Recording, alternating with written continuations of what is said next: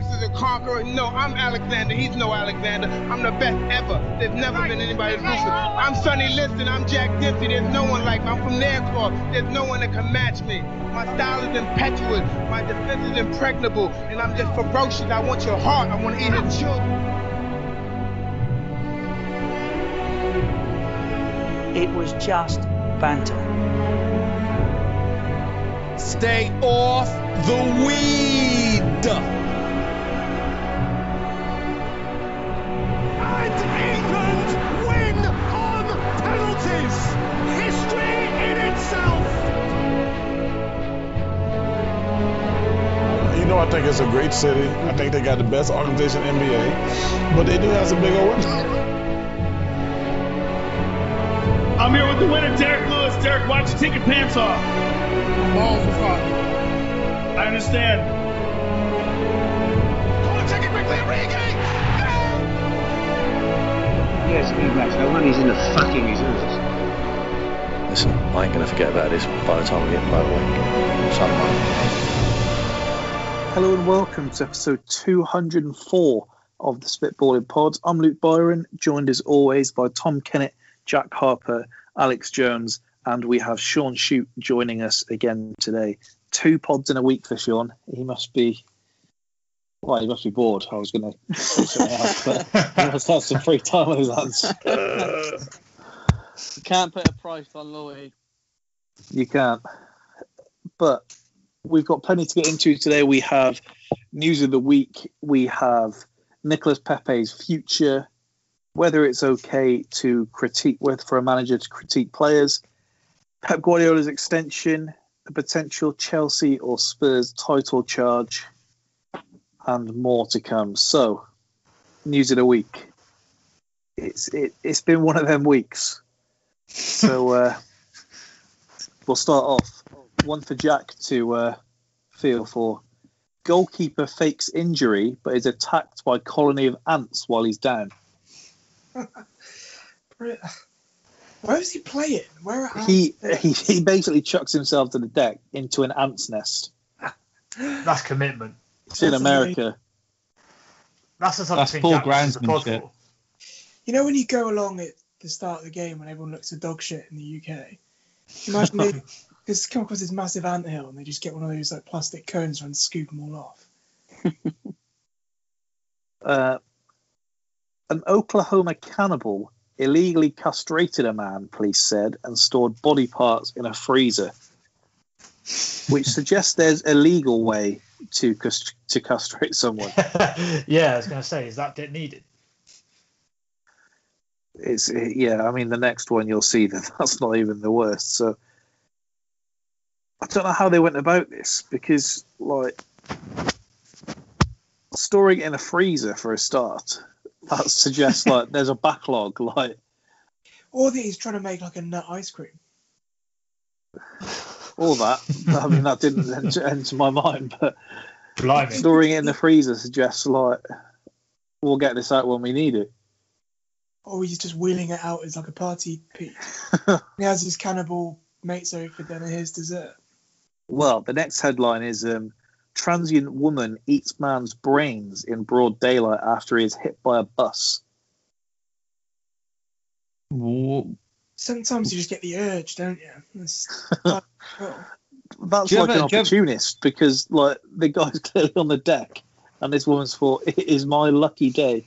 What would be the law? So, obviously that's illegal. But what would be the law if someone's dead and their brains are on the floor? What is stopping someone eating them? Cannibalism's still illegal, isn't it? So, that would be it. That would be the law then.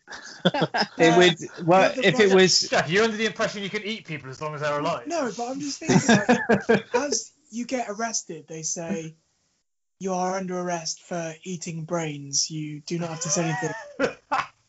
So, like, what would be the actual line there? it would be. I suppose it would be at the time assault, because it wouldn't be. You wouldn't at that exact moment, if they pulled him off, it wouldn't fall under the category of confirmed death. Yeah, even though it's obvious, but you need somebody to confirm death. What happens if they even if they are quite clearly dead? Because that's not cannibalism. That's just chewing brains. What? Why is it not cannibalism? I think it is. What, if you, like, Yeah, but you're not back out, digesting it. You're not you don't eating it. digest it. You're If just you don't chewing swallow, it. it doesn't count. So if you fell There's a over and section fell for it. into the brains with your mouth open, and some brains went into your mouth, is that cannibalism or is that just unlucky? I think it's very unlucky. Is what it is. God's sake. I didn't think we'd have a grey area here. So then how would you How prove that you've done that on accident? Like, you'd have to have... How could you prove that I kind did it on purpose, though? It's like a Well, penalty. you're chewing it. It's like You're chewing VAR, it. penalty. They've got Yeah, to but I like feel like the court... like how much go on the contact. side of you purposely done it. You do not want VAR to determine your sentencing. Crikey. You'll have like you'll have Alan Shearer and Ian Wright like on a panel saying, "Well, he didn't mean to eat the brains, obviously, but in these days, you just have to give it." TK's lawyer kicking up a fuss that he doesn't want David Peach so if deciding his sentence. there's a dead body there with a brain open, and you can eat a bit, but there's no repercussions, are you saying you're going to give it a try?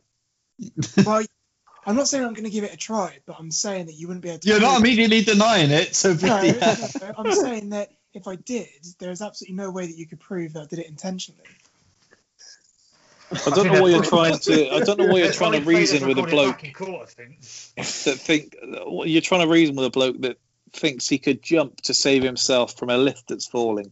Yeah, but that's also not legal. So I will. If it wasn't for the fact that Jack would actually die, I wish we could try it out. But he would die at the end. If you're in a lift and it's we'd prove our point. Oh, we're not doing this again today. If in the future we can get like the Ready Player One thing where you like immerse yourself in there, then maybe. Or Spy Kids 3D. Can we all chip in to get one of those Oculus headsets for the pod? See if you can get like, I don't know, a top scientist or somebody who we can't argue with on it. On the University of Chicago actually published an article on this, and it could technically happen. So I don't know how much more scientific and professional you want to get, mate. Really. Well, the Mythbusters said otherwise, and I know I'm believing. I'm believing the University of Chicago. If there was a university in America I wouldn't believe, Chicago would be high up on the list. Could we get back to talking about the woman who just ate some guy's brains, please? No, we'll move on completely. So Spike Lee is to direct a musical about Viagra. Right, okay. Wife blows thousands on vet's bills after husband blames his farts on the dog. Nice. They need to get pet insurance, really. That would solve a lot of problems there. I mean, this is America. They need to get insurance themselves, first of all. So that's true. Your pet probably is secondary. Although, if Jack's dog suddenly gets taken to the vets, we know Sarah needs to look at now. Taiwan teen woken from 62-day coma by words chicken fillets. That's your Taiwan relative. What are the two words that chicken fillet just reminds me of that scene in Jersey Shore now. We got grenades, man, chucking the chicken fillet around. What item of food would get you out of a coma, Byron? Fillet of fish. Oh my word. Although that double Big Mac might go close as well. So you're telling me Mr. Mr. Muchacho, after he ignored my last message during lockdown. What do you mean he ignored your message? I was dying for a burger at like 4 a.m. and I messaged the Muchacho's page saying, like, why won't you accept my orders anymore? And they read no reply. You've literally sent the "you up" text to Muchachos. Depressing, isn't it? What about if I've just got this picture in my mind of Byron in a hospital bed in a coma with TK just going up to his ear and whispering "nugget," and then it's Byron and it pans back and Byron's eyes just open.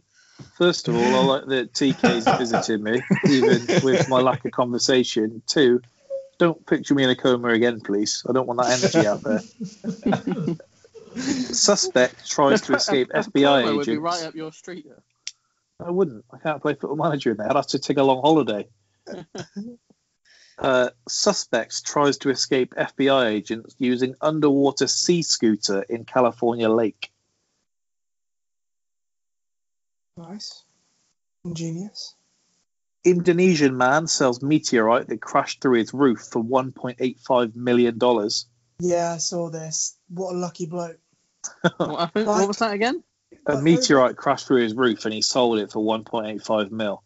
Because the thing is, over here, a meteorite falls on your house. It's not coming through your roof. So that's where actually being a third world country probably helps you. I'm pretty sure there's something in this country as well. I'm sure it's the same in America where it's classed as like the property of the country anyway, so you couldn't claim it for yourself.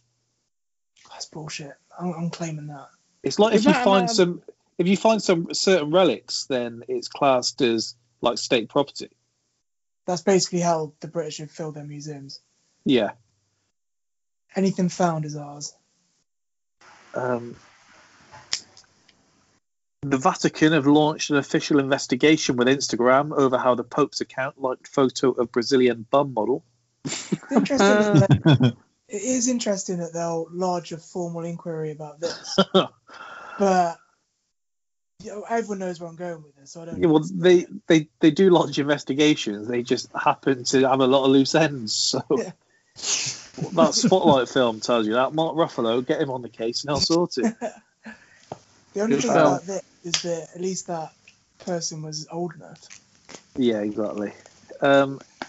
Brooklyn rapper surrenders to police after being caught shooting a flamethrower on top of a bus.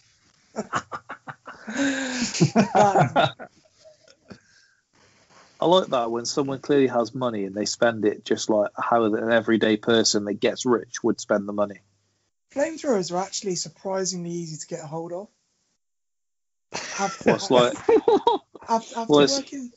Every one kid in school who thinks they've done something new by like hijacking the lighter to make it flame up a bit more, and then like blasting a deodorant can. Yeah.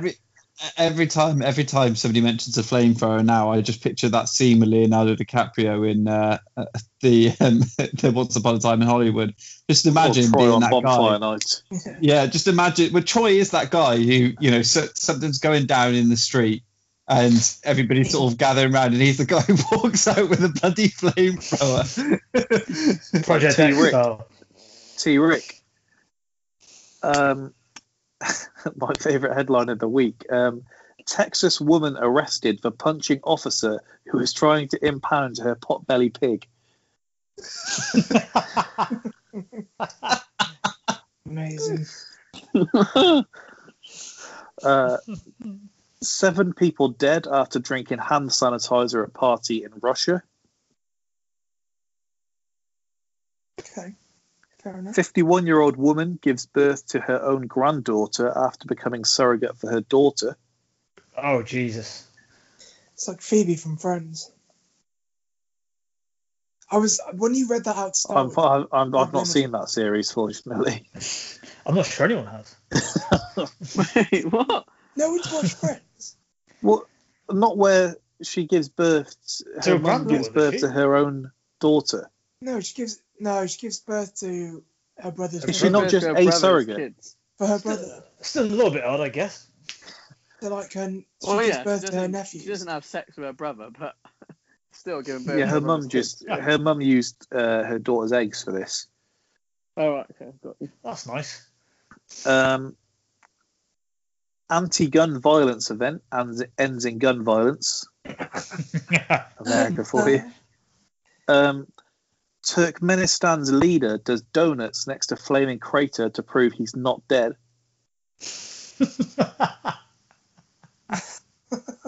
That's the kind of leader we need. So, there's the only way, guy. You got to do this. We need to get Argyle to do that if we can get him back on the pod. Managers at American grocery store Tyson Foods were found to have bet money on how many workers of theirs could contract COVID-19. Wow. Not good management. Not at all. And finally, Oregon man sues, alleging he went to doctor for distress over marital woes, only to find the physician was having an affair with his wife. Bad luck. So there you go. There's your news of the week. A potbelly pig getting impounded is still the best thing there. An actual pig? Yeah. What do you think a potbelly pig is? I don't know if it's like some sort of like cuddly... Furlough's really getting to you. Yeah. Yeah, but I think it could be like a cuddly toy or something. I've never seen it. Is a potbelly pig just an average pig? Why would you impound a cuddly toy? Bit of a chunk. Well, why would you impound a pig? Yeah. Because it's on someone else's land, maybe. You're more likely We've seen what cows can do. Google potbelly pig. They're quite cute, actually. Sure, I've seen Alex with a few of these once upon a time.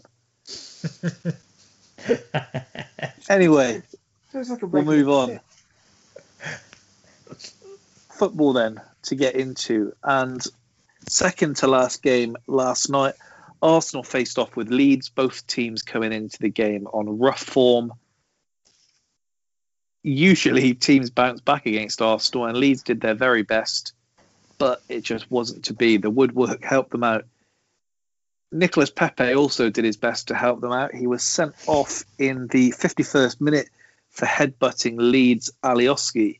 The red card was the fifth Arsenal have received since Arteta took over, 2 more than any other teams in the league. So replays showed Alioski shoving Pepe, who responded by lightly headbutting, but still headbutting him.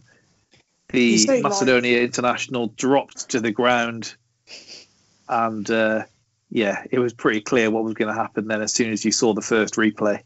You say lightly, but that's as hard a headbutt as you're going to see in football.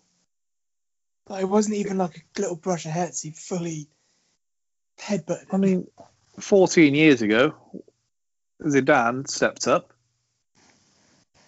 To the chest. No less. And that still lives in infamy now. Vieira blooded Roy Keane's nose. So it does happen, but yeah. My main gripe, as I'm sure many other people have said, that if you're going to headbutt someone, which you're obviously going to be sent off for, then you should at least headbutt them. Go all the way. And get the same punishment. Yeah, exactly. It's a strange one. But anyway, Arteta, in his interview after the game, said, "I really like the personality of the team when after Pepe let them down, his behaviour is unacceptable." So this, within Arsenal fans and within some other maybe soft football fans, went into meltdown on Twitter. They were saying that a manager should never throw his team to the media, throw his player to the media. You've got to defend him to the bitter end there. I don't know about anyone else, maybe because I was more annoyed, I'm seeing otherwise, but I don't really know what else Arteta's supposed to say there. And if a player has been an idiot, I have no real issue with telling them exactly what difference does he need to say beyond the scenes. I'm sure he said far more, but him saying, "Look, Pepe let us down," which he did. I mean, I think, when you've got a player who's just been playing badly or is in poor form, then maybe I'd probably sit on the side of, you probably shouldn't come out and publicly lambast them. But with something like Pepe's done, then you're right. Like, what else is Arteta meant to do? He can't really deny that it's a stupid thing to do. Yeah, this isn't Jose just repeatedly calling Luke Shaw fat for no reason. Well, for reason, but just he didn't need to say it. This is quite clearly, everyone has seen it. So him not offering a comment does no more than him saying it was unacceptable, which quite clearly was. I think you need to know, the player needs to know that just shit ain't going to fly. I think as well that... The look on Arteta's face tells me that Pepe definitely does know that. Yeah, exactly. And I think that going out to the media and not backing him in this sense shows the player there that, look, you've done this. If you ever do it again, this is the treatment you'll get. I'm not sure he'll get the chance to do it again, to be honest. But the main thing is for Arsenal fans, they've seen Wenger for years where this could happen and he would come out and give the classic, I didn't see it. He would defend the player. Probably in his later years, he probably would have said, look, what I want to know is what Alioski said, because he's such a nice lad, and for him to do this, something really bad must have happened. And he's not that type of player. The thing is, I said to TK yesterday, I'm sure Wenger would have reacted to it differently, and he also got walked all over for his last 5-6 years at the club. So I'm not sure that's the structure for Arteta to go down. No, agreed. I would say that said he was too soft. Yeah, I would say that he maybe could have had some words for Willian with going abroad for no reason, coming back and maybe not being able to play in the game, despite the fact it probably would have been for the best. But then again, that hasn't happened on the pitch. So Arteta, I'm sure, has dealt with that behind the scenes, and that's one where I would say the manager doesn't need to come out and say it. But that's the main comparison people are making, saying, why didn't he come out and say about this, but he came out and said about this? What on earth? It's an interesting kind of no smoke without fire thing with Arteta, that he's losing control of his players quite easily. Not so much losing the dressing room, but them losing their heads in general. It's a loss of control. The reported bust-up between Luiz and Ceballos midweek, Pepe doing this, Guendouzi being a prat, and like. But why does that mean that he's lost control of the players, though? It's not so much he's lost control of the players, but he's not keeping them in line. The Ceballos Luiz thing, I'm sure, happens in every team, just about every week. But no, don't get me wrong. It doesn't always get released to the paper. I'm not saying that it doesn't happen in every team. What I'm saying is a lot of instances of it happening in a short space of time at Arsenal. I think the unfortunate thing for Arteta, well, it's not unfortunate, it's a part of his career path, is the thing of, unfortunately, he hasn't been in the managerial role for that long. He's been in the game for a long time, but he hasn't been in the managerial role for a long time. And as a player, as successful as he was, he doesn't carry the weight as, let's compare him with, say, the weight of a name like Zidane or something like that. He's still coming from a place of where he's building his image and building his, I'm not sure how to put it exactly, but he doesn't carry the weight that a name like Mourinho, Ferguson, even Arsene Wenger does. I mean, you look at the Spurs training ground at the moment. I think if you put certain players in a similar scenario, a lot of those players, the first thought in their heads before they go and do something stupid will be like Mourinho will do me for this. Like when Eric Dyer ran into the stands. Just in the Spurs documentary, just that little thing, when I think it was Sergio Aurier knocked over his drink and knocked over his, I think it was either Mourinho's shoes or it was just Mourinho's drink, and the fear on everybody's face around it. I don't think Arteta will carry that sort of fit, like that sort of thing. Yeah, and also it's like just the nicest way possible. What on earth are you talking about?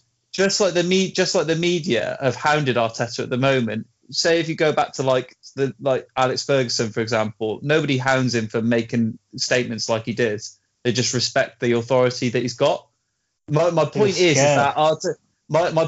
that there's a certain amount of fear behind the name that certain managers have, like Mourinho, like Pep Guardiola, like Zidane, even though he hasn't been in management for same amount of time as, let's say, Zidane, same amount of time as Mourinho or Pep, but because of the way Zidane of the player control he was. Bale, then? He did control Bale. He got him out of the picture, and that was that. So what the hell are you talking about? Because you just said the same about Guendouzi when Arteta got rid of Guendouzi. Guendouzi, he got rid of Guendouzi, but in all fairness, he's now having repeat problems across the board.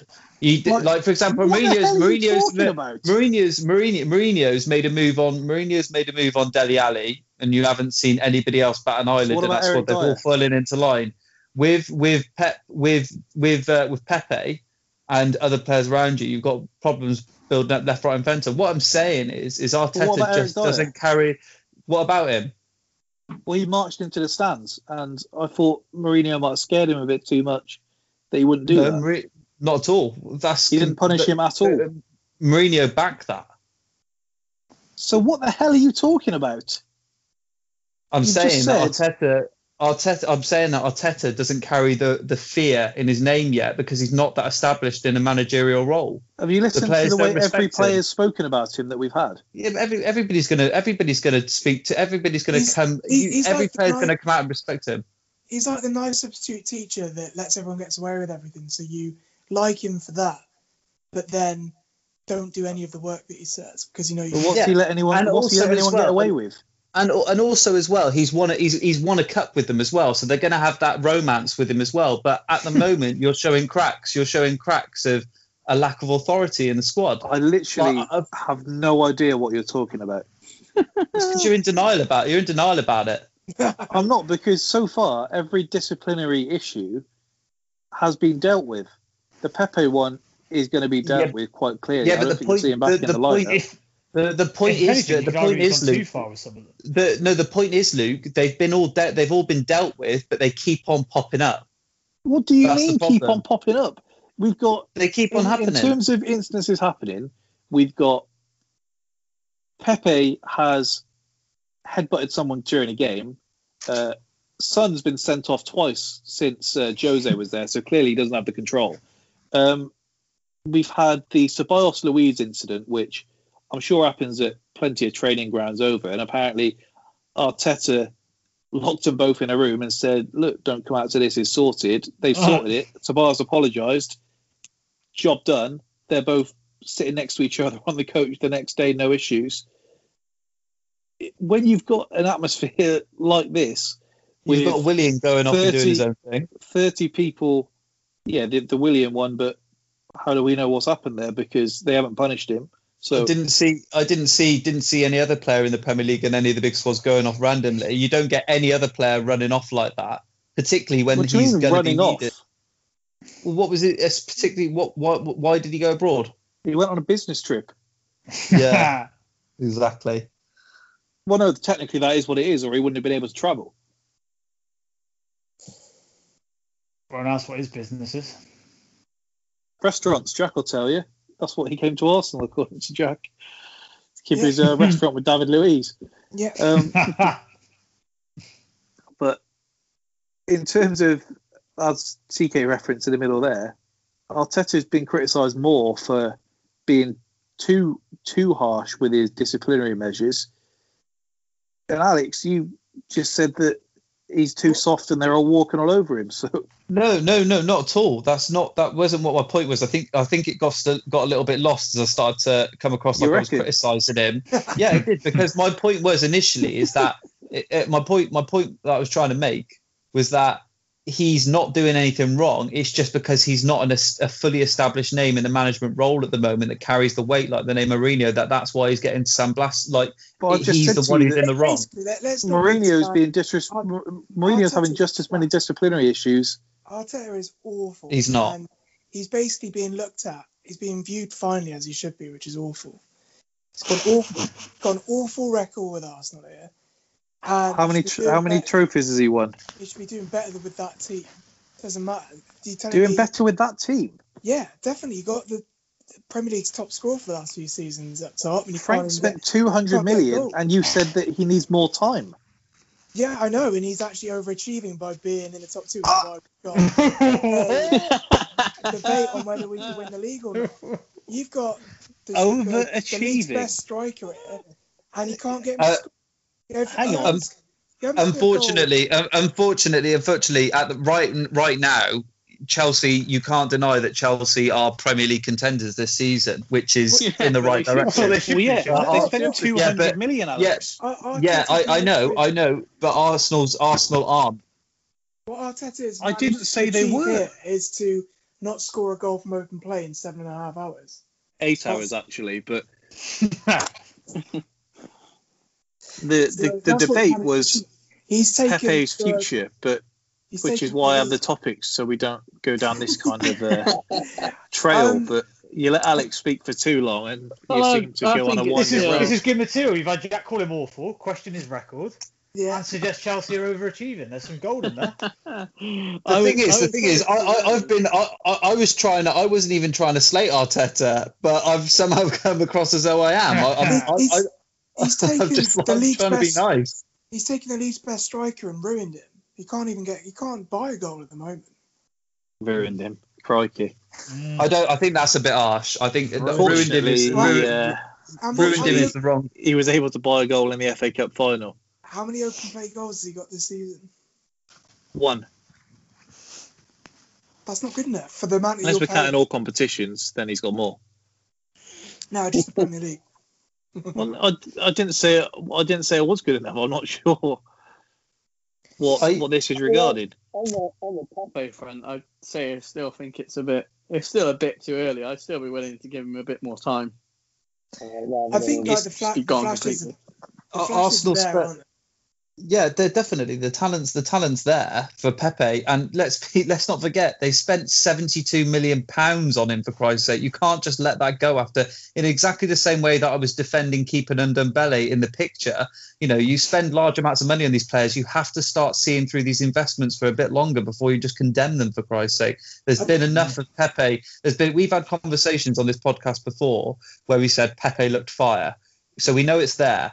Right now, he's gone and done something stupid again, yes, but he's a young lad, isn't he, at the end of the day? And I think we've seen a player.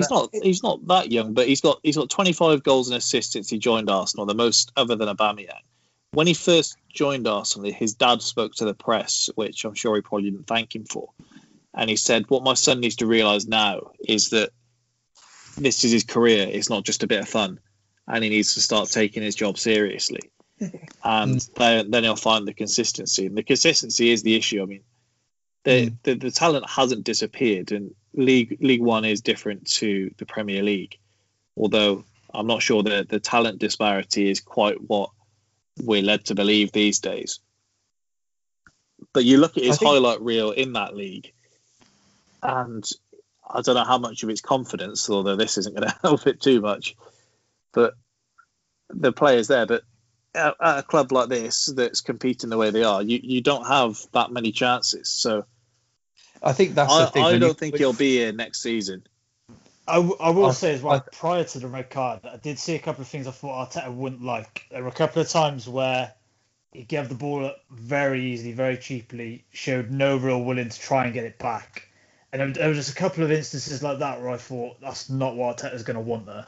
No, he seems to be a different player with Maitland-Niles behind him, because Maitland-Niles does go at both ends, whereas Bellerin, if he goes up the one end, then he doesn't get back, which highlights Pepe even more, whereas Maitland-Niles has one of them engines. And we focus so much down the left-hand side, which is something that I think was worked on yesterday. It's not to kind of recap the whole game, although it ended very poorly. The first 25 minutes, I was more than happy, because it was the most expansive we've been in recent weeks, as little as that is. We were moving the ball quickly. Aubameyang was back through the middle of the pitch. And then right when you need to kind of grip in, Pepe does that. And even the people that have defended him more than most, myself being one of them, there's no defending that, because it's just stupidity. If you get sent off like David Luiz does, and as annoying as that is, that's at least an attempt to play the ball or something. You're at least trying to impact the football match. What Pepe's done there's no other way that can go other than impacting the team negatively, which is just selfish. Yeah, it is. That's perfect. That's a really good way of summing up. It's selfish stupidity versus careless stupidity. Emery wanted Zaha, which is what we always go back to with him. And there is a clear difference in the two players there, which is Zaha's confidence, and I know last season wasn't great, his confidence doesn't seem to waver too much in that he can miss 8 times and he'll still drive through. And I know part of that is necessity with Palace. But Pepe, it looks like if you put him in that Liverpool team, he probably would be getting 15, 20 goals a season. Because when he cuts inside, he's lethal. But we don't have an allowance in the way that we play or in our system to allow you to simply have moments in the game. You really do have to dig in for 90 minutes, which is why Willian, I know, is being preferred, because as much as the end product might not be the same as Pepe's, he is getting back, putting a shift in just as much as he is at the other end. I think that's definitely it, isn't it? It's that when Arteta went to Arsenal, he's kind of billed as Pep's, like, the new coming of Pep. And it's been almost the opposite of that. It's been a very pragmatic approach. And when you play in a system, like you said, where you do wear the shackles and you do have to kind of dig in constantly, Pepe doesn't really benefit from that. I think it's difficult, isn't it? Because you don't have any creativity in your midfield, so it kind of all comes down to what can your front three do and what can Aubameyang do.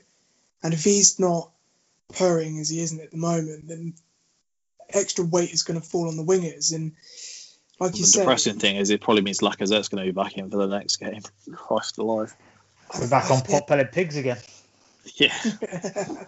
Well, this is the kind of chance that someone like Reiss Nelson needs to be able to step in, and he at least looks direct. I know he's another one that's kind of had spells at the moment, but I would favour, and this was the argument with Willian, I would favour Reiss Nelson getting it wrong for a couple of games to find it and have it click, than maybe pick up a couple of extra points with Willian's work at both ends, but not have the end result with Reiss Nelson. So I don't really know how it's going to work. I think Pepe is really going to have to fight to get another chance, because last week, I know the headline made it seem like he'd gone to the papers and was saying, I demand first team football. He was asked, are you happy at the moment? And he said, a happy footballer is a footballer that's playing. So, of course, I could be happier, basically. But when you even entertain that interview and then you get a chance the following week, you can't go and do that and expect the manager to be pleased with you. I think like going a bit onto like what Pepe did and why he did it. Do you think there's an element of frustration seeping through now in him and the squad? Because I'm not saying this. Don't lose your head. I'm not saying this to trigger you, but in all honesty, right now you've got Wolves this weekend, and then you've got us the weekend after. I'm pretty sure. You know, you could easily, you could draw, you could lose against Wolves, and then you've got us, and obviously momentum's in our favour at the moment. We're looking confident, we're looking strong. Yeah, remember, form goes out the window in the derby. It does. It does indeed. But in all honesty, like say next weekend, this weekend, if we lose against Chelsea, you draw against Wolves, or you squeeze through a win, I still feel more confident going into that North London derby than I have done in a long time. Well, the way Spurs play actually suits us more than us playing Wolves. That's a fair point. That's a fair point. But right now, I feel like that Arsenal squad is running out of steam. You're not scoring goals, and that momentum off the back of the cup win, which you were expecting to have, you don't appear to have. Well, obviously, it's not looking great. I mean, when's Martinelli back again? He's in training now, but it'll probably be after Christmas. The thing with this is, at least we're not conceding goals for fun. I mean, we had a bit of luck yesterday, but the shape at least was there. So the scoring goals will click eventually. Arteta's 10 months in the job, so as I said, I think it was last week where you play Football Manager and you use one formation the entire season, and then the next season, as we have with Leicester, where the following season you hear things of it's been worked out, and it can only be something as simple as with Aubameyang left and they stick two men out left because they know they can double up on him, and that suddenly narrows everything else out. So how important do you think the January transfer window is going to be for you? Well, I mean, typically they all say they hate the January window. The Athletic are reporting that we're in talks with Dominic Szoboszlai's agent, if that's how you say it, from Red Bull Salzburg, he's got a 23 million release clause and can be paid in 3 installments. So seems a no-brainer, you would think. But I'm not too sure. I was glad to see Willock get a run out yesterday. I saw him getting some critique, but if he's the only one that's going to be going forward, then he's going to be the only one that is going to be making a mistake in that instance. Ceballos is a weird one that you don't really know what you're going to get. He does seem in decent enough form, but the rest of it isn't there. So who knows? I think Arteta will work it out eventually, but it just means he's going to have to compromise some of his ethics is the wrong word. His way of playing, he's going to have to compromise to get. Yeah, that's the word. He's going to have to compromise what his first ideologies are to get the goals flowing, and I've no doubt they'll come eventually. But it's going to be it's a rougher season than we'd have liked. In this instance, though, when you're so devoid of attacking options, and especially that link up, because when you've got space and you've got your front three running at that space, you look quite good. It was creating the space for them to run into. Would you champion Ozil coming back into the matchday squad at least? We can't. He's not registered. That's what I was going to say. You get to aware of this. You get to He can't come back until January. Yeah, that's what I'm saying. So we're obviously no, absolutely not. Because a month away from that. For one, that'd create more issues because then that would be a case of questioning Arteta because look, he claims he's the one that made the decision. I'm not sure how much of that's the board saying this is what we'd like and him saying, I agree. But the numbers show Ozil didn't make that much of a difference creatively. And if we're going to complain about Pepe not putting his shift in, then Ozil certainly isn't. We don't even play a formation that suits having a 10 in there. So, I think he'll work it out, but yeah, certainly not ideal. It's just quite fortunate that plenty of other teams are just as bad. You look at our squad, I think, and I've not seen the press go on about replacing the manager yet. I've seen the odd Twitter person that half is probably for the retweets and maybe half do think that he should be given the chop. I think you can have one of the better managers in the league and they're going to struggle with this squad because there's only so much you can do with it. So once he has some attacking players, then I'll see what he can do. The thing is that's ridiculous that anybody's talking about the chop at the moment because right, so say even if Wolves win tonight and you slip into 12th place, look who's right beneath you, Man City with Pep Guardiola, for Christ's sake. You've got you've got Arteta, even if it isn't going well at the moment right now, you've got to stick with him and see it through because I don't think any serious I don't think a manager about that. I don't think. As I say, it's so because there's so many teams. It's so hard to judge. You look at Everton, started off really well, have a blip, then they won a couple of games. Villa, you think are they good? Are they not? Leeds, you don't really know whether they're good or not. City, it's so hard on so many of the different teams. And Spurs could easily, even though they beat City, they could easily lose to Chelsea. Maybe they lose to Arsenal and Liverpool, and then a different picture. Well, I'll run in. Same with Chelsea. Yeah, I'll run in for the next 4 or 5 weeks is teams all in the top part of the table. They're all really tough fixtures. It makes me. I looked at the fixtures. I thought, Jesus Christ, have we had it that easy this early?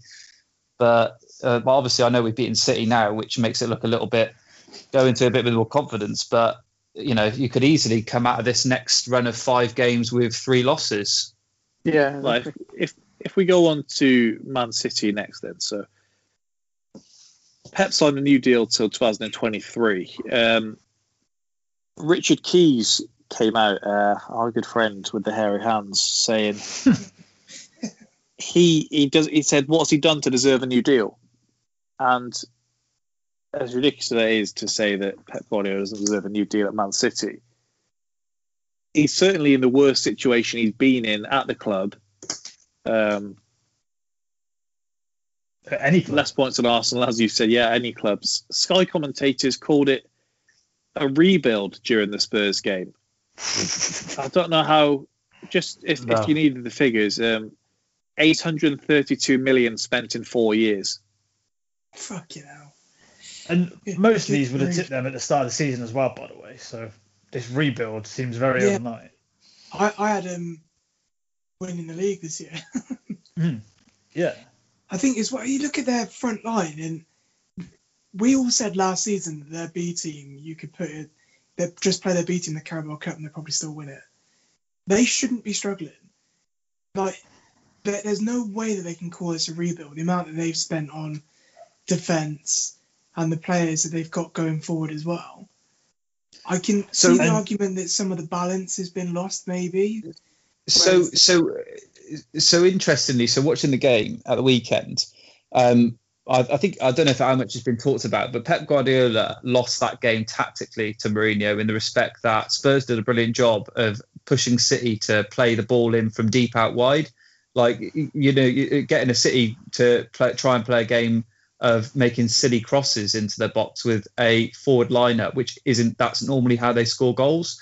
Normally, you've got a lot of creativity going through the middle that will just cut a side open defensively. And let's be honest, a few weeks ago, you were saying that Spurs have got the only reason that Spurs aren't contenders for the title is because their defence is not good enough.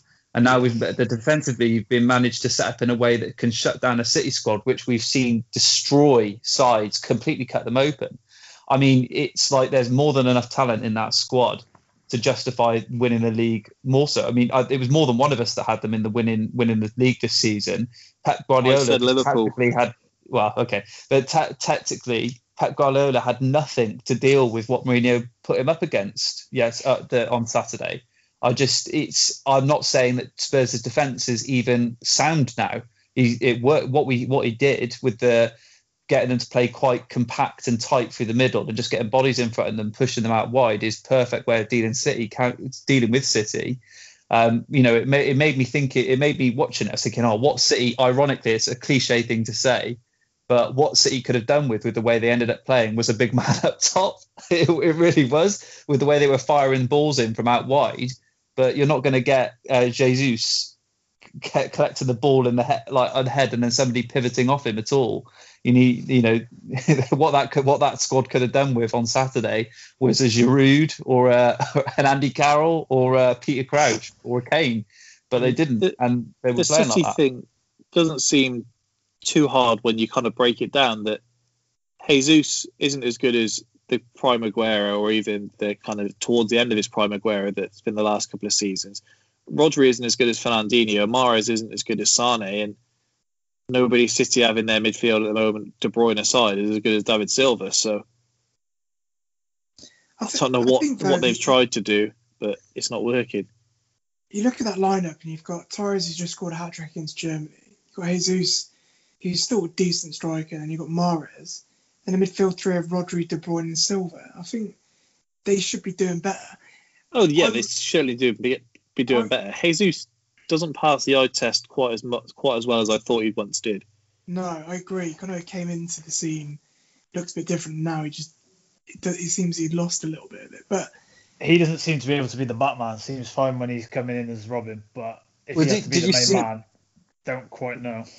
Did you all see the stats from the game in terms of the amount of attempts that they had versus what we had?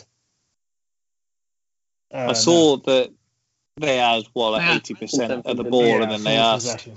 Well, just like their attempts on target was like something ridiculous, like over 20 to our 2 or 3.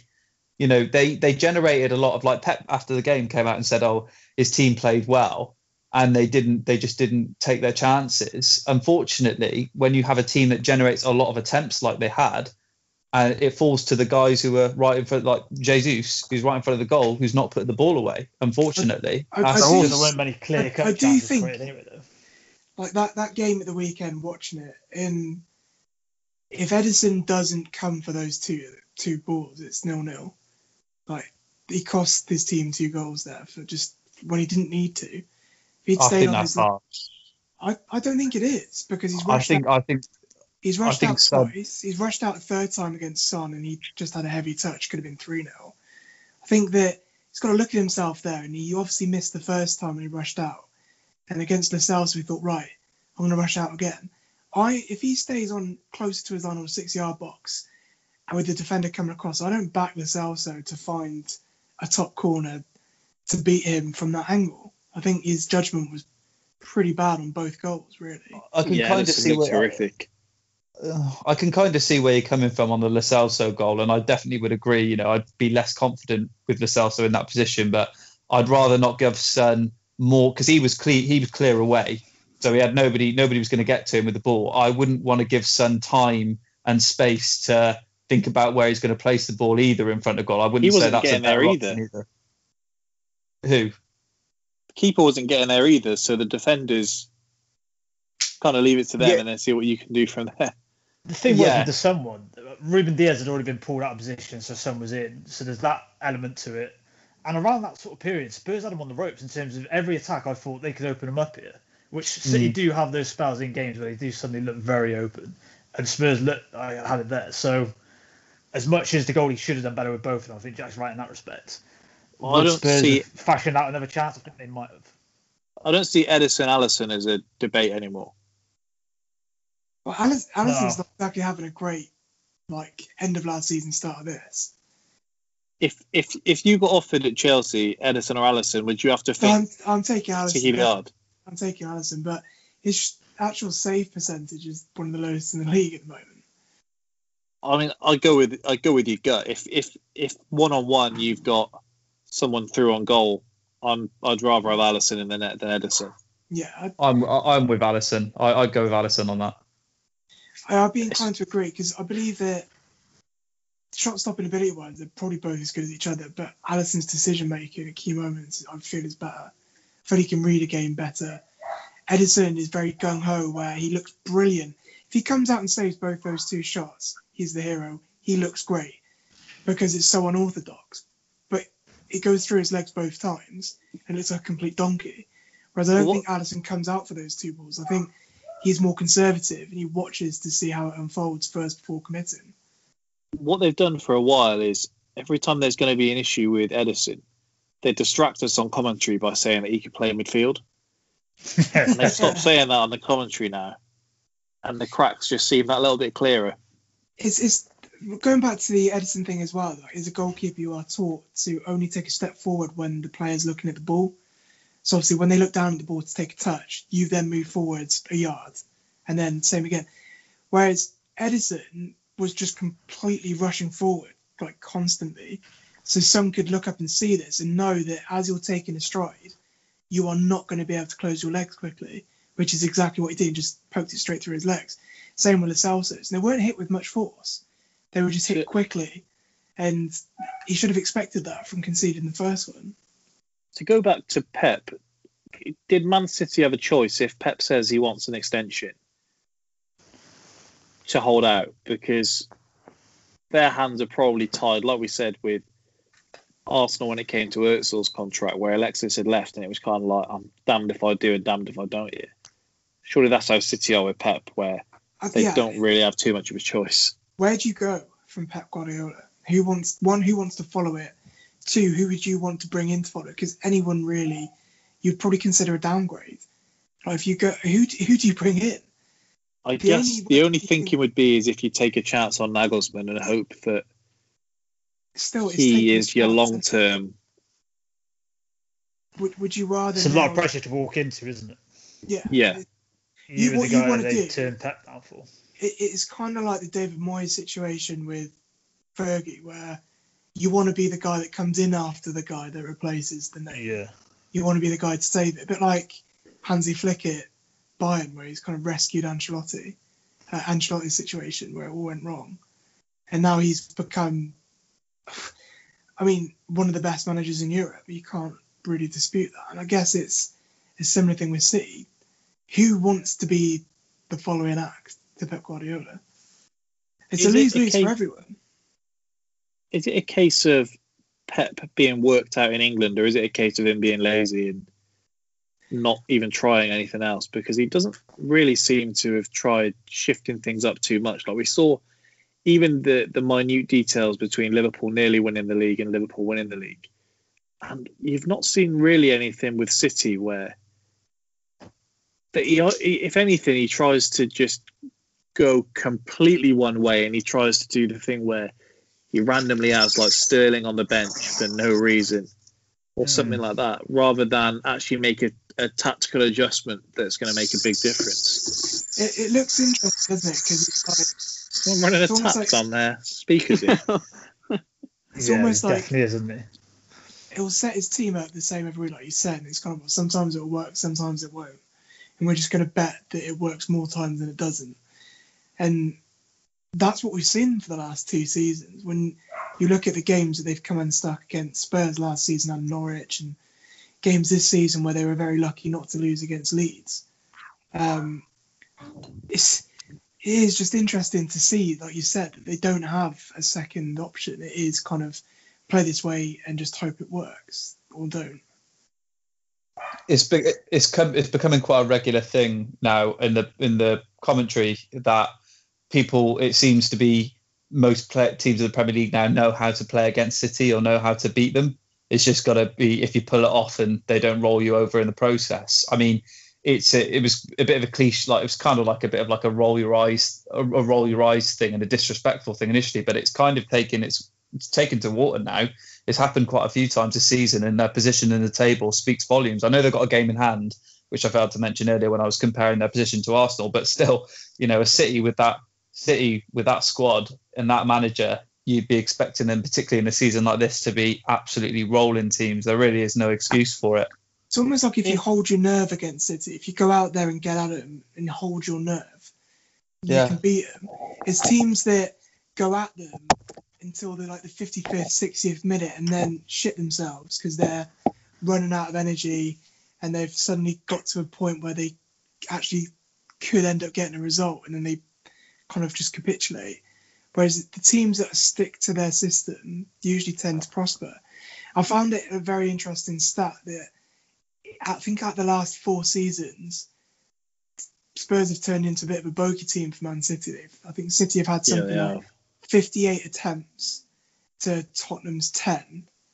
And Tottenham have scored 6 goals and City have scored 2, which is just an incredible stat for, especially for like a team like that. I think Spurs, I know we'll come on to it with the potential title charge, etc. It would not be unlike Spurs now to go and lose the next couple of games or at least draw or something, because they always turn up against City. And it's something... I'm about to take us there. So, across the weekend, we were hearing a lot about who could potentially challenge Liverpool for the Premier League title this year. Spurs and Chelsea being 2 of the names floated out there. Spurs last won a league title in 1961. Chelsea last won a league title in 2016-17. The question here, even if not this season, who would you expect to win a league title first out of these 2 teams? So I would expect, emphasis on expect, Chelsea to win the league before we do, just because of the undeniable pedigree at that club at the moment with the more recent wins that they've had. I know that obviously they haven't got a lot of those players now, but you cannot deny the overpowering weight of spending that they've got in that squad and the weight of that sort of the persona that club holds. And let's not forget, there is a ton of talent in that squad which could easily get into a lot of the best sides in the world right now. Is this with the same manager? Not necessarily, not definitely, but I would expect Chelsea to win that. But let's not remember. I mean, we've seen freak wins before with Chelsea with squads like this. With Champions League win, for example, with Di Matteo. Nobody expected him to go and win a Champions League with that squad. I know it was maybe a momentum swing after a manager change, etc. You're saying a Chelsea league title would be a freak win? No, I wouldn't have that, Jack. I would not have that. I wouldn't say it's not a freak win. It'd be unexpected currently with what Liverpool have in their locker. Like, no matter what they seem to be put up with, if that's losing both central defenders, if that's having Salah out for COVID, if it's just having anyone from that front 3 injured, they always seem to get the result at the moment, which just kind of is what it is. But sign of a good team. Yeah, exactly. I would agree with Alex. I think there's more to come from this Chelsea team too, because we've had Havertz missing for the last couple of games. We've had Pulisic missing all season. So we're playing with two of our biggest players that haven't been involved. We've only just got a settled back four. But I think if you look at how many goals we score, and now I never thought I'd say this, but how little we're conceding. I think it's 6 clean sheets out of 7. Now that he's sorted that out, we do look a decent force. I would probably say as well that I was looking at the spread of goals between the players in the team, and we've got a lot of areas on the pitch where goals are coming from, be that Zuma or Chilwell with 3 goals each, or even kind of Werner from the wing, 4 goals. This is Premier League goals. And then even Tammy Abraham with 3 is very evenly distributed. So it's kind of like that shows the way that we play, we set up opportunities for the players that are there to score it. Whereas you look at Tottenham, and anyone out of Kane or Son gets injured, which has been very likely in the last few seasons, especially, one of those 2 goes and all the goals go because they have humbly disagree. Goals. Outside of City, Spurs have the deepest squad in the league. If you look at if you look at teams where the biggest downgrade for each position, Spurs have the least downgrade if any of their starting 11 gets injured. Excluding centre back, which is obviously quite a pivotal position. But look at everyone. Everyone's backup centre backs. Yeah, I probably wouldn't say. I think the biggest downgrade would be. Well, it's hard, isn't it? Because if you say Kane goes, then you move Son to up front, don't you? And then the downgrade's not there. So I would put Lucas Moura and Gareth Bale still. Yeah. I would put an emphasis. Go on, Sean. Go on. I was going to say. I mean, I agree with Luke. The squad, when they have built a very good squad in that position. We touched on it. Seems to be out of nowhere as well. The point I would make there, though, if we're going to compare and contrast Chelsea and Tottenham, is that we've been playing without our 2 best players for large sections of this, and with Werner. Who are the 2 best players? Pulisic last season was one of our best players, and probably still is one of the most influential on the wing, because it means you can play Werner through the middle, and you've just got. You got to drop Werner. You got to drop Werner when he's back, I reckon. He had 4 goals in the last 5 games. He's got 4 goals.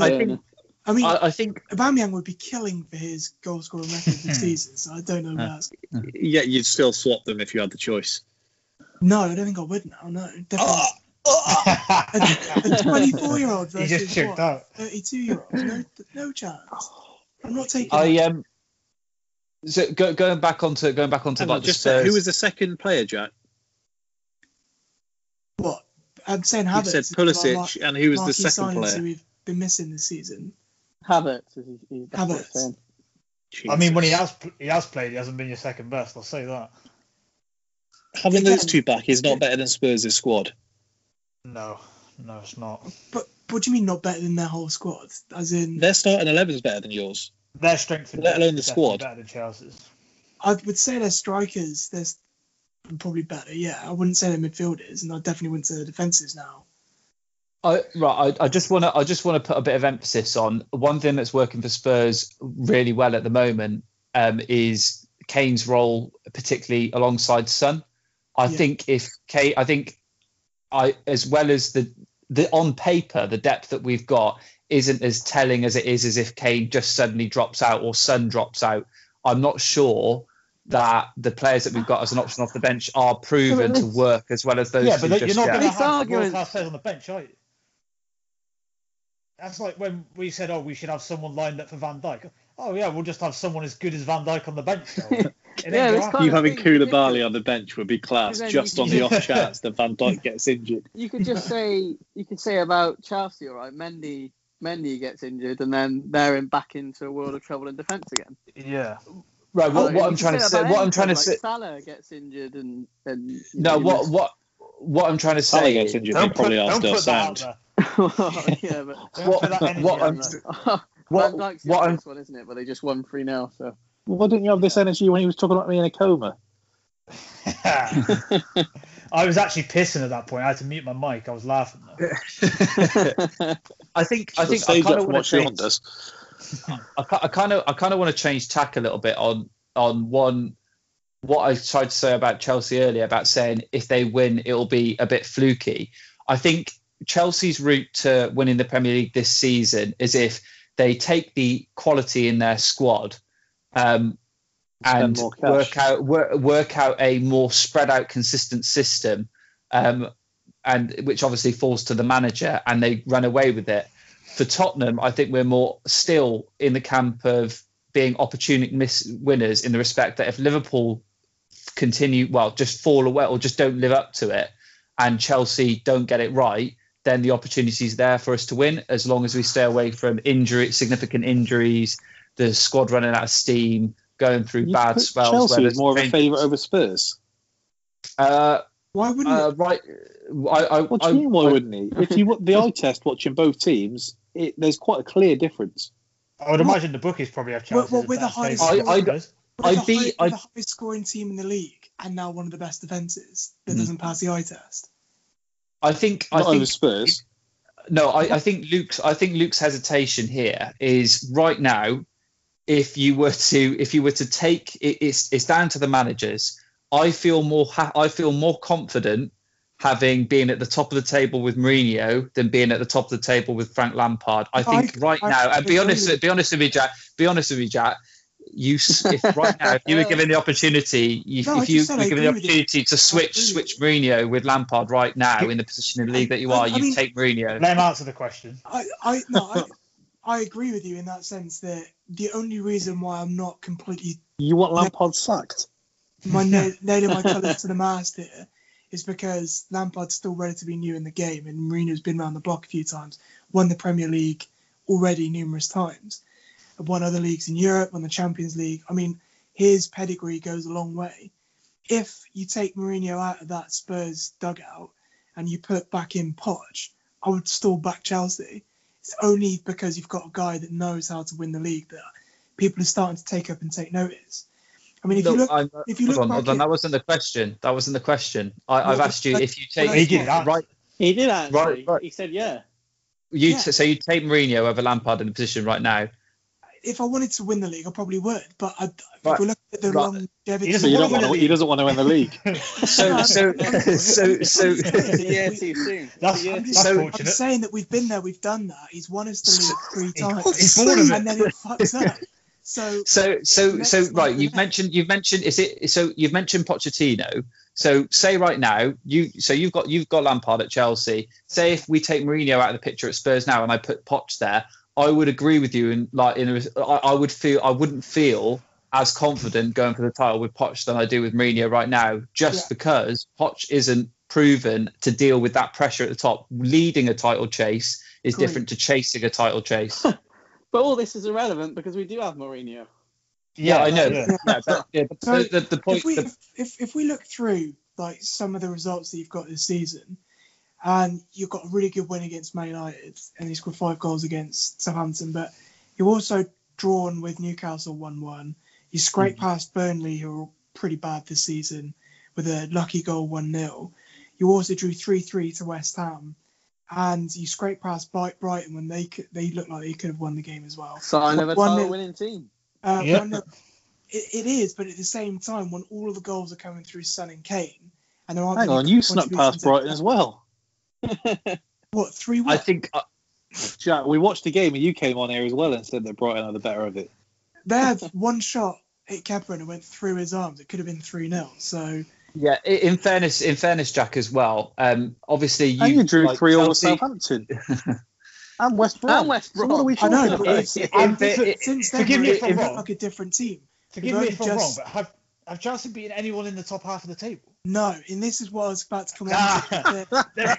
We're kind of getting a little bit closer to it. No. So the point I was we've got 2 teams doing very similar things up there, haven't we? The overachievement is that there's absolutely no way that you can call us title contenders until at least January. No.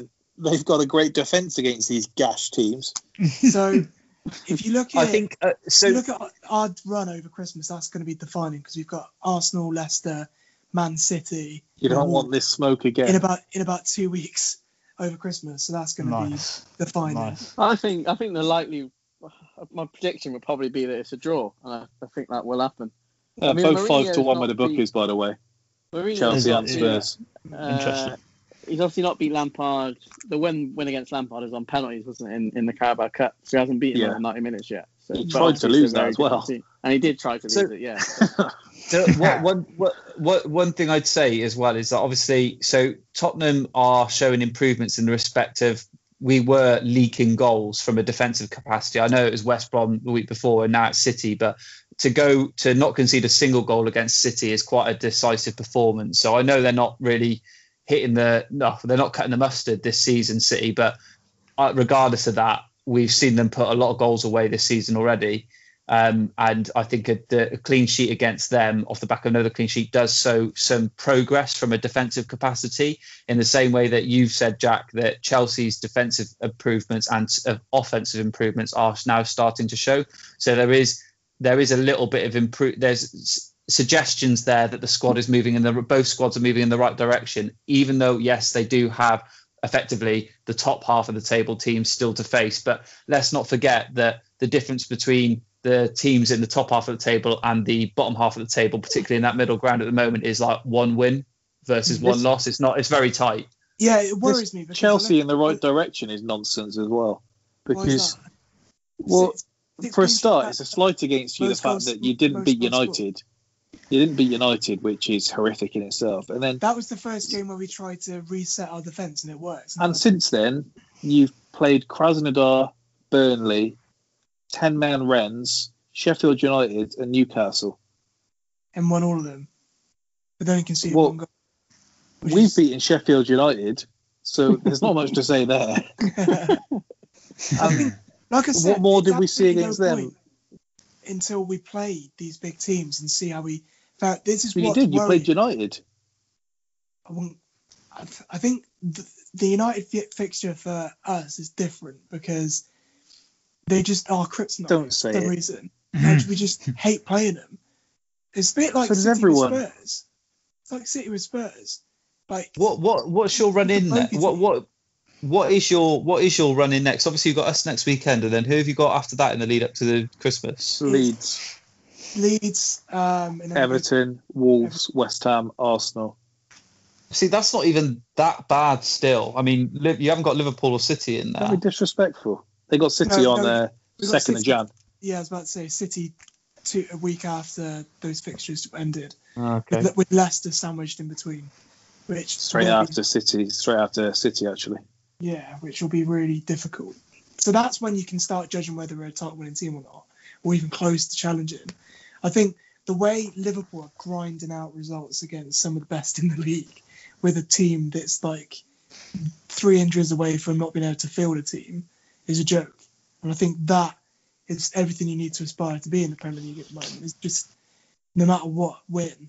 And I can see where we're going, and I'm really pleased with where we're going, but I'm taking it game by game. I'm not going to say we're going to go and win the league. But I will we will before Spurs will. I think it's fair to say that from both mine and Jack's views it's quite obvious that we still both think that Liverpool are the main title contenders here, and that both of us are kind of opportunists if Liverpool don't cut the mustard. If we put 100 million in your hands now, and you had to invest that in Spurs or Chelsea to win the league, and you don't get that money back until one of them win the league, who would you be putting the money on? Until one of them win the league? Yeah. Right. Because my answer to this was going to be, if we're all in a title race this season, I'm actually more concerned about Spurs than I am about Chelsea this year. I think Spurs don't say it, TK. I think Spurs are set ready to go, and they do look ominous. And I think the win against City was a good result and a good performance in terms of, prior to that, we could say who'd they beat. Now, if City had dicked them, we would have said, wow, Spurs were never in it, were they? So the fact that they have beaten, we do have to, I think, acknowledge that if we were going to write them off, then we should be able to give them credit where due and say they're there or thereabouts in terms of who's going to be challenging. But as much as I would say I'll back Jose in a title race this year, if they're there around April time, I'd back Jose down the stretch against Lampard. Say if those two broke away, I would back them. Having said that, we know with Jose it's never far from blowing up. So if they couldn't win it this year, I would back Chelsea after that, because we know Chelsea will keep going until they do win something. Yeah. So I would. I do think I consider Spurs a better team than Chelsea. I agree with what you said, Luke. I think they've got a better squad at the minute. Despite Jackson's insistence that Chelsea scored more goals than everyone bar one, and conceded one more than Spurs, so there's not a huge amount in it. It is close. And I do think Spurs are a little bit better set up at the minute, and they've got a better manager. But if you're giving me £100 million, you're almost like putting my life on the line here. So I have to give Chelsea there, and we'll prove an entity of winning things. Yeah, there's a big black mark on Spurs as well. I came to the same conclusion earlier, pretty much that. What's the black mark? Yeah, taking a 175 million handout from the Royal Bank of England when no other team got it. How is that a black mark? What do you want about? I think no other team got it, and so that's the reason that Spurs were able to spend money, because they shouldn't have been able to. We spent less than you because they asked for a loan from a bank. Well, you're sacking staff left, right, and centre. 175 million handout. Well, yeah, Alex, we didn't all get handouts from it's not the Bank a of handout, England. Is it? They got to pay it back with interest. Exactly. Well, yeah, they told West Ham they'd have to pay it back as well, and gave them the stadium. Going back to what TK said, though, I came to the same conclusion that if Spurs are going to win, it has to be this year. Because if not, it won't. I don't think we don't survive another. We don't survive another nearly had it. We don't survive another nearly had it. I think the thing that you said about being sort of opportunists, I think when we're saying who are title contenders, we're talking in a slightly different sense in this year in terms of things feel a bit more open. Liverpool seem more vulnerable than they did, albeit, maybe in 10 games' time we'll revisit that. But at the minute, they seem like you can nick a result off them on a given day. So we're thinking, I would say Liverpool is still the team to beat, but we'll probably set a target that is beatable. It's just whether anyone else can put that sort of consistent run together.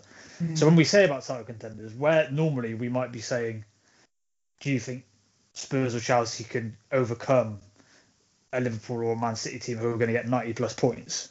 We might not be looking at that this year. So saying title contenders is a slightly different thing to what we'd normally be saying.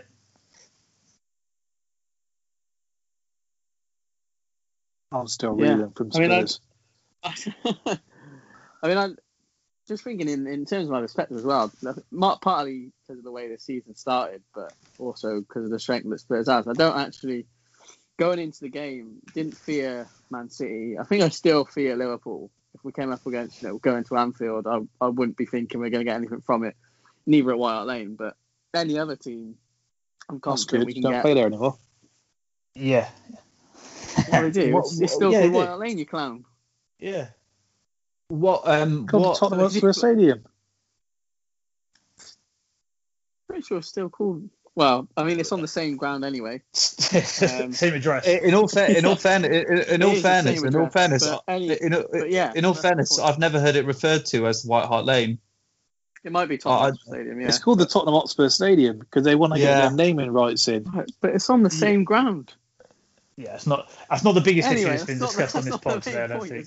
No, the 175 million bank loan, and then it's paying 13 million of Bale's wages. Give it a rest. Interesting. Well, I mean, we got a load of flack for furloughing staff. After making Gunnersaurus redundant and spending that much money that you already have. But we don't take a handout from the government to do it. I will say with all this, it is ironic that should whichever team next week, Spurs or Chelsea, they'll probably draw, but should one of them lose, whoever wins is getting anointed as their champions elect, and whoever loses is suddenly useless. It's going to be an incredible thing to watch. But, yeah, absolutely. I actually don't think Spurs can lose the league from here. Oh, give it a rest. I disagree. I disagree. I disagree with the winner of the winner of this weekend's game being the champion elect, in the respect that I think is actually the contender elect, because we're talking like Liverpool are in the same position as City at the moment. I didn't say Liverpool. I said how it will be billed. Is how it will be portrayed. Well, absolutely. They do this with Spurs every year. But yeah, it does. But we've never last year and the year before they changed it every week, didn't they? So the same pundits who were saying, "Are they contenders?" to them not. Has there been any been top under Pochettino? Like after a game week, or even in that season when we finished third in the 2-horse race and when we're Chelsea won, we're never actually top. Whereas this is obviously the first time we've going to finish a game week first, so that is a big difference. But it's the most confident you felt since that January under Redknapp. Yeah, but we've also gone. The thing is, though, we've also gone into the Christmas holiday being unbeaten as well, which counted for nothing in the end. So I think things like that, particularly in the league nowadays, it doesn't matter at all. I don't think that's a significant statement to just say, "Oh, this is our first time at the top of the league." Also, obviously, Alderweireld limped off at the weekend. I didn't hear how significant that was. Jose said. He said it looks like a bad injury. So he'll be back. If it is, has he actually said this? Yeah, he did say that. He did say it was just bad, checking. But it could be minor. So even if it is, and like him being out for particularly now, if he's out for the next 2 games, that's significant for me because Alderweireld is the only reliable leader in that defence. I could quite easily seeing what we did against City at the weekend completely be unachievable. Hey, you're forgetting about the Welsh Baresi. This is true. I actually played well on the weekend. He did play well. I need to go for a line the down. bad thing for Spurs though is it means he's not doing that next game. Yeah. The Spurs fans actually set up a funeral for Alderweireld saying that because Van Dijk got one, that Toby should get one as well. Shout out to Ndombele and Højbjerg as well in the respect of how tightly they were as much a part of that defence at the weekend as were Alderweireld and Dyer in the respect of him basically breaking up any play in front of that defence. So that gives me confidence in the respect that those two roles are the roles that those two are playing at the moment. I'm actually all for Salah throwing himself to the deck whenever he's in the box now. Get them VAR decisions in. Get those wins, Liverpool. He's a little bit nervous walk alone. You've always been a closet Liverpool fan, though. Well, if it's Liverpool or Spurs, then... True. Also, Grealish has been called in again for another driving charge, so... Good lad. He's going to be in the bad books again. He took those Gaza comparisons too seriously. Yeah, he did say it was a great compliment, that, and I'm not so sure. But anyway, I think that just about does our football coverage. In terms of boxing, they announced this week that AJ Pulev is now going to be for £25 on Sky Sports box office. Will anyone be purchasing? No. Disgrace, isn't it? I think it's probably down to the fact that they're not. Well, I'm sure Jack will probably purchase it. No, because I think I saw a lot being made of when Eddie Hearn said that the last Joshua pay-per-view was 25, and this isn't going to be the norm. He didn't have a say in it, etc. I think if there's no fans allowed in it, the purse to make it viable has to be paid somehow, and it's probably going to be through broadcasters. Why? Everyone else had 80%, got paid 80% of their wages. I'm not saying it's right. I'm just saying to make the fight viable. It's probably why we're not seeing AJ and Fury fighting, because they just don't. It's not worth. That wasn't going to happen anyway. There. No. But in terms of the 25 quid, Hearn's claiming that it's just as big of a fight. Jesus. He said that. Adam Smith said it as well. That was incredible. They said, is this as big as Ruiz too? So obviously it's not. And then, it is. Okay. Well, when it went up to 20 quid for the Klitschko fight, they said that it was going to be, look, it's just the magnitude of the occasion. And then it didn't ever go back down. And you had the next Dylan White pay-per-view was 1995, and you had the next this, that. And I think exactly the fact that such a big thing's made of, particularly, we all knew it, but every interview with Sky now, they say, well, look at the price of the pay-per-views in America. And I think that's going to be their way of just slowly creeping That's this what up. they're doing, yeah. Yeah, that's 100% what they're doing. Because what Jack's saying about the no gate, if this was a temporary measure, completely fine. I think people would even say, all right, I get it. But we know it won't come back down from 25 quid now. That's it. As soon as a certain amount of people pay it, and they will, because people would pay to see AJ fight diabetes, let alone an actual person. So people are cheap enough to do that. So they'll do that. And then what's the Fury fight going to be worth?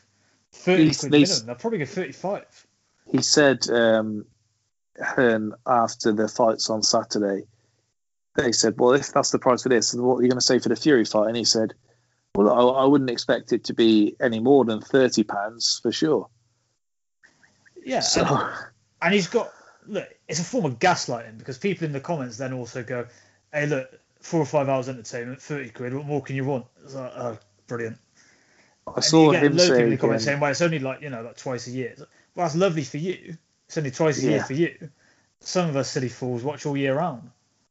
Well, he gave it again in a separate interview about it's the price of a pizza and a couple of cans on a Saturday, as if they come within the package. You don't get the pay-per-view, the pizza and the cans. You are still having to pay for those on top. But also, they'll make a fortune. It's only business when they go, you don't have to buy it. You see any other company with an advert, it'd be like, oh, look at this. Oh, by the way, you don't have to buy it. I'm not making you. As soon as you start saying that, you're onto a loser. Yeah, the thing is, enough of this will pay for it. And much like we jokingly gave it to Jack for the Chelsea game, I've bought pay-per-views myself that I've bought pay-per-views I'm not proud of, which isn't a great soundbite. I wasn't proud of Hughie Fury against Joseph Parker.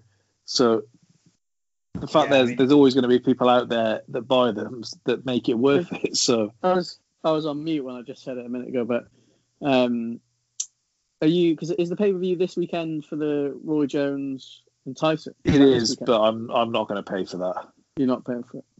Well, you think Tyson retired? What was it? What year? We're saying like 2003, something like that. I think it's 2003, 2004, yeah. Yeah, and all the clips there in the promo are from the 80s, which isn't a great look. So, no, I mean, I'll stream it for sure, alongside whatever else is on, but I'm not paying 20 quid to see Roy Jones Jr., who is shot as it is, but Tyson's on another level of shot to bits. So it's just a competition to see who's more shot. I haven't actually seen what the odds are for this, because I'm lumping on Roy Jones if it's anywhere close. You wait till you hear it. Tyson's 4-9. Roy Jones is 13-8. Get whatever you want. Jesus, I just think. Which started making me think. I wonder if there's something up there, because in inverted commas is exhibition, isn't it? Which makes you all a little bit questionable.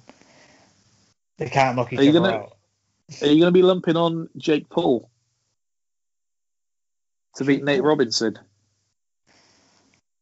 Don't forget, AJ was on board first, buying the first Logan Paul KSI fight. Yeah, that's fucking crazy, isn't it? I didn't. I did. I just buy out of curiosity. Yeah, that's what I mean. Yeah. I was just saying you were on board early. Jake Paul is fighting again. I would say on board. On board is a strong term. I would say curious. Curious wouldn't do it again is more accurate. Same way. Same sort of respecting how you justify buying Conor McGregor versus Mayweather. I was never going to miss that, but you were more on board for the Logan Paul KSI fight than you were for Heung-Min Son at the time. No, not at all. You've taken words out of my mouth and used them for your own advantage. I mean, TK and Sean were there, so yeah, that fits the timeline. We would have won that North London derby if we had played Son off the bench. You were never beating Lord Unai that week. That bought him an extra 6 months in the job. You are the worst.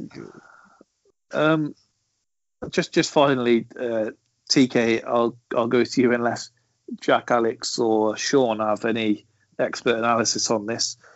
who are you picking for Joe Joyce, Daniel Dubois, which is of course on before Roy Jones, Mike Tyson?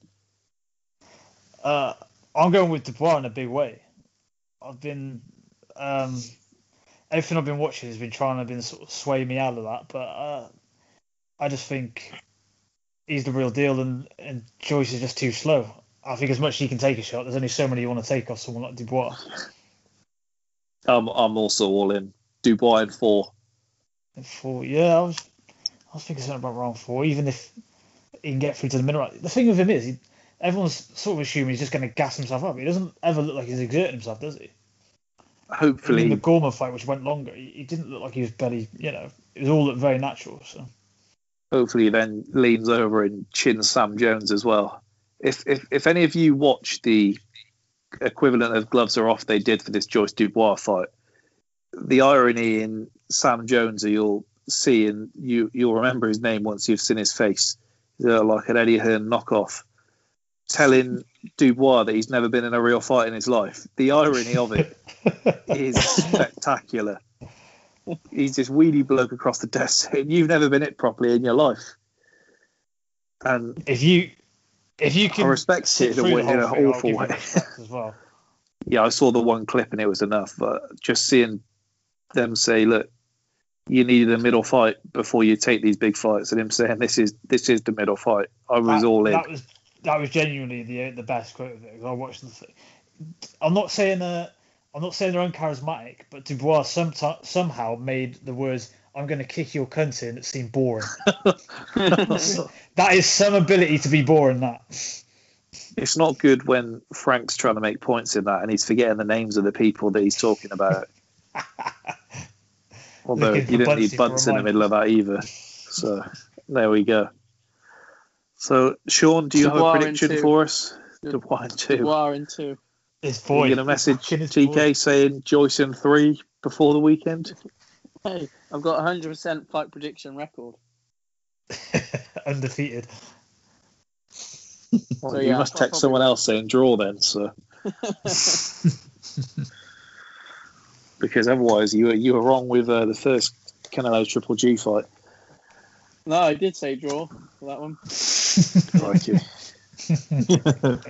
All right then. Anyway, thanks again for listening to another edition of the Spitballing Pod. Well, actually, Alex, will go to you because you're not on there. We're starting our Christmas coverage for Movie Madness this week. Die Hard against Home Alone up first. Tough one, that. I will go with Die Hard. Is Die Hard a Christmas film for you? Yeah. Yeah, it's the Christmas action film. Is TK on there? Is he? Yeah, he's back for Christmas. I didn't know he was returning for Christmas. Like a dog, but I am just for Christmas. Sean's been shook by that. Sean wasn't ready for that. And you have a word with Byron privately, no? Alan Pardew is the new technical director of CSKA Sofia, so glad to see another brother getting paid. Well, that's a good addition. Well, thanks again. We'll be back. Goodbye.